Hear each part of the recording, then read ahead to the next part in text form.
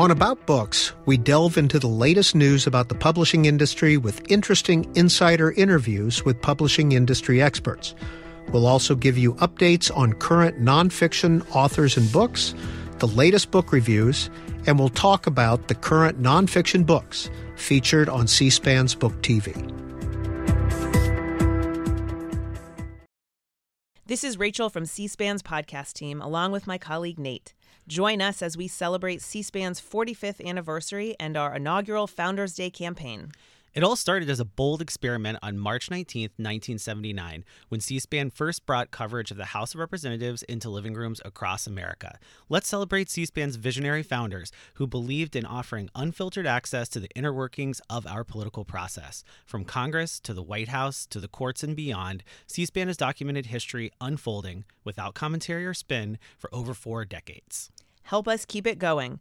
Visit cspan.org/donate today to give a gift in celebration of C-SPAN's Founders Day. Your donation honors the original vision of C-SPAN's founders and helps to advance our mission for years to come. Make your donation today at cspan.org/donate. Thank you.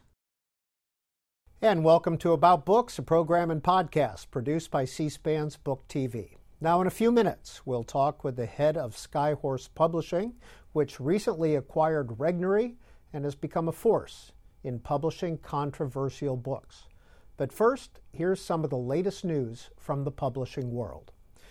Today's show anchor Savannah Guthrie is the latest author to battle scammers who use AI technology. Within days of releasing her faith-based memoir, Mostly What God Does, Ms. Guthrie was warning her social media followers about book scams that use her name. Quote, "So many fakes out there," she wrote on her Instagram account. "I didn't write anything other than the book Mostly What God Does. No workbooks, no studies, no nothing." The Today Show followed up Ms. Guthrie's post with an article about the online fakes and tips on how to spot AI-generated books. Now, earlier this month, Circana Bookscan reported that 767 million units of books were sold last year in the U.S. That's down 3% from 2022. Adult fiction sales grew by 1%. That's about 1.5 million books. It's the 5th year of growth in the adult fiction sector. The report also noted that young adult sales, driven by dystopian, romance, and thrillers, also posted gains. Now, children's books experienced the steepest decline last year, selling 13.5 million fewer books than it did in 2022. Now, in the report, Circana industry analyst Kristen McLean offered predictions for 2024 and book sales. She included an expected growth in history and political science books. Those genres, quote, "typically spike in an election year," she said. "If modeled off market expectations based on 2016 or 2020, Circana expects a banner year in 2024. And joining us now is the president of Skyhorse Publishing. So, Tony Lyons, Tucker Carlson described you as the last radical publisher in the United States. What do you think he meant by that? You know, I think that publishers to a great extent have become sort of ways for people to just confirm their biases. So, you know, the big publishing companies don't want to, publish books that upset the people who work for them. They view publishing in a totally different way than I do. So I think that books should be disturbing. They should be dangerous. They should challenge people. That people should seek out books that are controversial, that have a totally different point of view than the one that they're comfortable with. And I don't see the point in people reading books that just sort of confirm all their biases. What's the benefit to the reader there? It's sort of maybe easy reading and they can read it while they're doing something else or not, there's no need to take notes. There's no need to do any research. There's no need to think about it. So, I think that we're at this terrible stage in American history, maybe in world history, where people are not interested in really thinking things through and in looking at opposing points of view. And I find that that's really a much bigger danger than the danger of, any ideas. So I think that there should be this vigorous marketplace of ideas where people disagree, where they, people turn on the television and they hear both sides of all kinds of things. We published a book in the fall of 2020 called The Case Against Wearing Masks. And at the same time, we published a book called The Case for Wearing Masks. And both of them were sort of in-depth looks at, what the arguments were. And so Amazon, some of the other big tech platforms, took down the case against wearing masks because the government had decided that masks were good, and that having anything on the marketplace that challenged that idea was dangerous. So they were able, during that period, to get all of the big tech platforms, to get Amazon, Google, YouTube, Facebook, Instagram, to take down anything that they disagreed with. And there are many cases now that are pending where it was clear that people from government agencies or people from the executive branch actually called up Amazon or YouTube or other places and told them to take material down, and in a sense threatened them. I mean, they have so much power, and the big tech companies were scared of antitrust lawsuits or other regulation, so they pretty much felt that they had to do it. And there's some letters back and forth saying, how do you want this censorship to go down? Do you want us to just take the book off or take the information off, or should we de-amplify it? So those are the kinds of things that I think most Americans have believed for decades happen in Russia or China, but not in the United States. That here we have access to information and we can decide things for ourselves. So Skyhorse, my goal with Skyhorse is to sort of be the preeminent free speech publisher where people can find things that other publishers find are too dangerous, too challenging, and are afraid to publish, don't want the hassle of it. So I think that there's a real role there, and that there are places like Regnery that weren't doing well because, in a sense, they were getting canceled in the marketplace. And Tony Lyons, you took that same pro and anti approach with Elizabeth Holtzman and Alan Dershowitz, the case for and the case against impeaching Donald Trump. Right, and so I think that's a really interesting way of publishing books, and that I would like people to buy both of those books and or to buy the one that they think that they really disagree with, and if their ideas can really stand up, then they shouldn't be afraid. So if somebody really believes something, why not read the opposite point of view? Why not say, where are my strongly held beliefs coming from? Is it that I'm being indoctrinated? Is it that I just, grew up in a certain part of the country, so all the people here have that same point of view? I mean, I grew up in New York City. I'm sure that there are a lot of people in New York who have very similar points of view when it comes to politics or some specific issues. And then you go to Alabama and you have people with very different points of view. So the narrative in New York is that the people in Alabama are, not as intelligent as the people in New York. And I'm sure that if you ask the people in Alabama, they would think that the people in New York are just these crazy woke people who have these misguided views that can't really stand up. So the idea is that, any idea ought to be able to stand up to argument. And, that's what I would like to see much more of in this country. And then there's a much more sinister side of it in that, the big tech platforms, the internet started out as this incredible opportunity for just maximum diversity. that every kind of idea, um, you know, was there somewhere. And if you were willing to do a little bit of research, you could find it. But then at some point, it kind of all went south. And what happened there is that people discovered that you can control the internet so that the internet becomes the best possible source of censorship, that the tools are so incredibly powerful.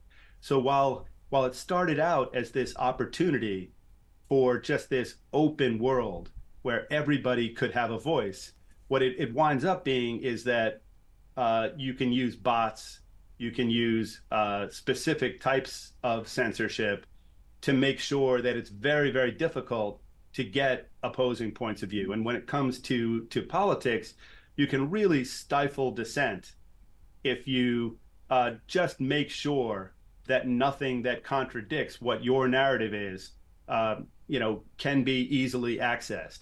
So that becomes true even with things like, let's say, the Iraq War, where we all saw the beginnings of that. So people who said that there weren't weapons of mass destruction, were censored, were vilified, in some cases lost their government jobs. There was a CIA agent outed as punishment for it. So that was the beginning of it. And then you saw things like, the Snowden story, where there was a war on whistleblowers.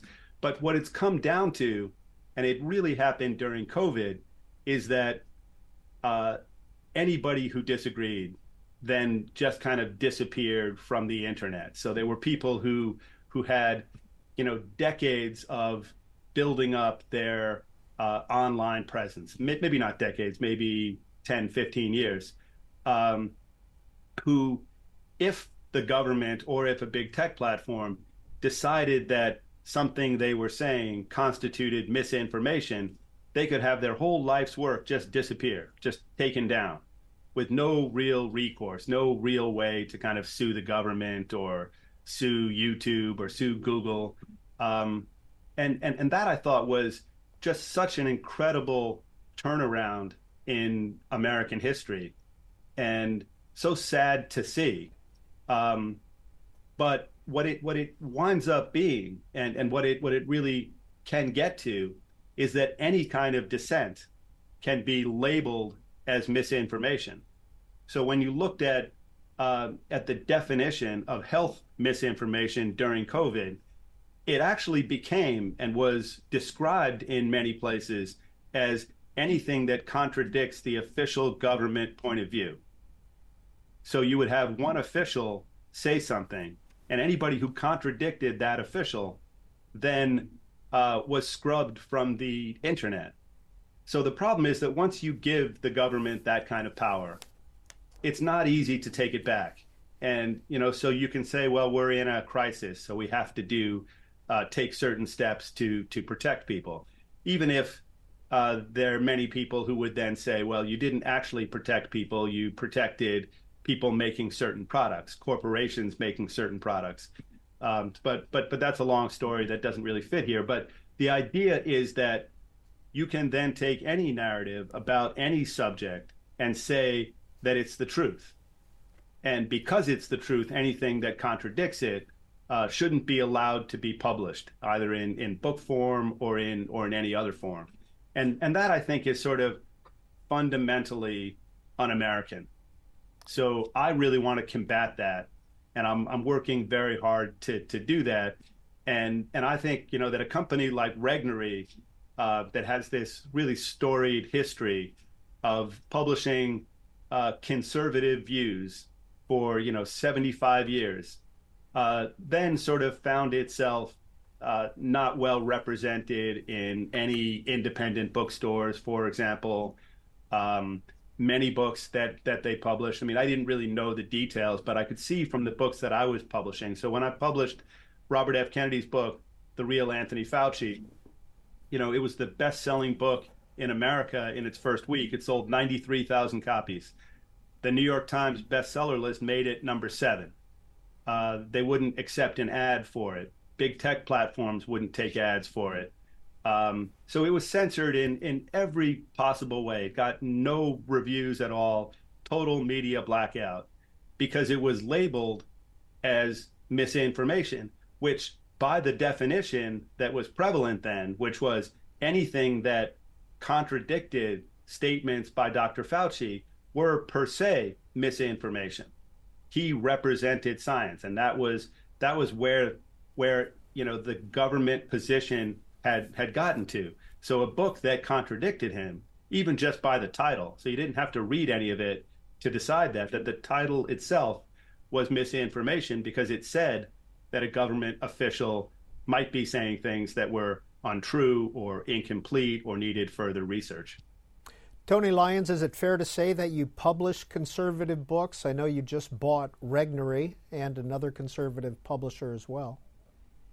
Yeah, so we publish books across the political spectrum. We have many books coming out this year that are really solidly conservative books. We have pro-Trump books, but we also have anti-Trump books coming out. We have books that are for Bobby Kennedy. So it's really across the political spectrum with all the different nuances. And that's the kind of publisher that I want to be. So when it comes to conservative books, I've been really fascinated by the censorship of those books. So that kind of drew me more towards that kind of publishing. And on the Democratic side, if you have a really well-respected Democrat writing a mainstream book right now, you have five gigantic publishing companies, five companies that are more than $1 billion companies that are gonna bid on those books. But if you have a really great, exciting, interesting, challenging conservative book, there are not many publishers who would be brave enough to publish them now. So it's a very strange historical moment there. And so I wanted to take part in kind of righting what I see as a wrong. You've published Woody Allen, RFK Jr., as you said, Alex Jones. Is there anything off limits? That's always a tough question. And, if a book explores a point of view and, it's a strong argument for whatever the point of view is, I think it's better for the world to have it out there. And I think that what you find is, when you look at this country now, there are really two Americas with two totally different narratives of what the truth is. And, I think that that's really, really harmful, really dangerous, but also bad for the American mind, that we really want the broadest possible spectrum of ideas. And the idea that both sides have, that there's all this misinformation and that ought to be taken down. Really, the truth is decided, like I said before, in the marketplace of ideas, and that it's much better to have it done in the town square with people making their very best arguments, rather than a publisher or a government or a big tech company deciding for us what the truth is. Some of the other authors published by Skyhorse include Ted Cruz, Paul Manafort, Chris Hedges, and Julian Lennon. Where did the name Skyhorse come from? The name Skyhorse came from an employee who worked at the company many, many years ago. I really liked the name. It doesn't really have much to do with the person that it came from, but I had started off thinking that I was gonna call it Pegasus Books, and what I liked was the idea of something sort of soaring into the clouds, something big, some big idea, some new way of publishing. And but at the time that trademark was taken, there's another publisher called Pegasus Books. So Skyhorse seemed like a good alternative to that, and it's a name that I really like now. Totally separately from the history of where the idea of it came from. Well, Tony Lyons, you started with Lyons Press. Does that still exist? Yes, so my father started Lyons Press in 1985. He was a professor of literature in New York. He wrote, I believe, 26 books and literally thousands of articles in newspapers and magazines. He's still alive. He's 91 years old, an incredible man. And so he founded Lyons Press and hired me. I had gone to law school, practiced law for about 18 months, and then joined his publishing company. And I helped him run that up until 2001. And then we sold the company, and I went with them, and then ran it for the company that bought us for 3 years. And they are still publishing books. Yes. Will you keep the Regnery imprint or fold that into Skyhorse? Definitely keep the Regnery imprint. I think it's a great brand, and I'd like to be a good steward of the brands that we take on. What about AI? Would you publish a book written in AI? Yeah, I mean, my feelings there are that it's a very complicated area, and I think that that as a free speech publisher, that I should be open to all the different historical changes. So, I'm a little bit skeptical of sort of how it's going to all play out. And with certain kinds of books, it seems like it's not going to play out well. But in theory, if it was, for example, somebody was going to write a practical book, and it was somebody who was an expert in that area, and they had written many articles, and AI then became a way for them to sort of shortcut the whole process and say, write a book in my own voice based on my own articles on how to do some specific thing. So to the extent that it would just save them 500 hours work and then create an authentic book that was their idea based on their form of writing, their style, their ideas, that I think isn't a bad thing. And that anytime we can find ways historically to do things more quickly and get a product that's just as high quality, that's fine. I think that there are a lot of dangers to it too, and that we're starting to see what some of those are. That there's all kinds of bias that can go into the process of AI. But I'm open to anything. Tony Lyons founded Skyhorse in 2006, 57 New York Times bestsellers so far, more than 10,000 books on the backlist. The Wall Street Journal says about him, quote, Mr. Lyons doesn't use sensitivity readers, and that alone qualifies him as a maverick in today's environment. But he's really an old-fashioned civil libertarian, wary of power in all its forms. He especially deplores the extent to which social media platforms, traditional media, and government seem to have joined hands to combat misinformation. He sees such coercive unity as antithetical to the healthy clash of viewpoints necessary for discovering truth.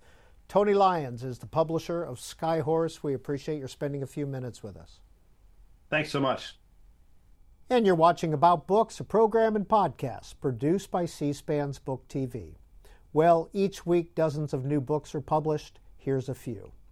Author Peter Schweizer is out with his latest book, Blood Money: Why the Powerful Turn a Blind Eye While China Kills Americans. Mr. Schweizer's previous book also focused on China.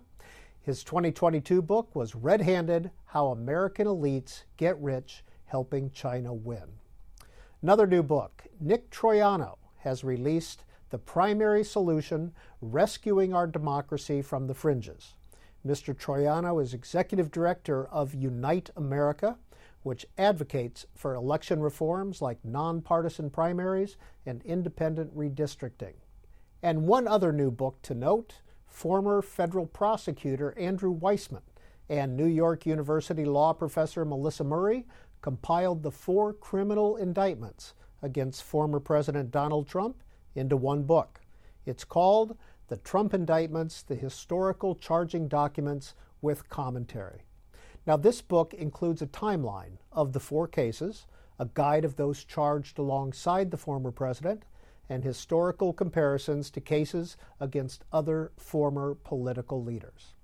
Mr. Weissman served as a lead prosecutor in former special counsel Robert Mueller's office, and he previously authored the book, Where Law Ends, Inside the Mueller Investigation. And we want to note one book review this week. The Guardian's Martin Pengelly took a look at the Washington book, How to Read Politics and Politicians. It's by Carlos Lozada of the New York Times. Mr. Pengelly calls the book, quote, an authoritative overview of U.S. political publishing in the last decade. And Carlos Lozada, by the way, will be a guest in the coming weeks on C-SPAN's Q&A program. And this week on Book TV's Afterwards program, journalist Kara Swisher talked about her career covering the tech industry and its key players. Here's a preview. Burn Book is an expression. Actually, Mean Girls is out now, which is kind of fortuitous for me. But it's a book you write things you really think about people, and people aren't supposed to see it. And of course, that's the whole premise of that movie. And you have fun with it, and it's sort of gossipy and mean a little bit, but funny. And so I decided that's what I was doing in my memoir of what my 30 years covering Silicon Valley. At the same time, the subhead is a tech love story because I love tech. Yeah. So I don't want this idea that, there's a lot of tropes out there, tech is terrible. It's not terrible. It's how it's being used, essentially. And so I wanted to say, I love tech, but let me tell you what happened in this journey to these people becoming the world's richest and most powerful people. And a reminder that Afterwards airs every Sunday evening at 10 p.m. Eastern Time on Book TV. Well, thanks for joining us for About Books, a program and podcast produced by C-SPAN's Book TV. We'll continue to bring you publishing news and new author programs. And a reminder that you can get this podcast on the C-SPAN Now app, and you can also watch online anytime all of our author programs at booktv.org.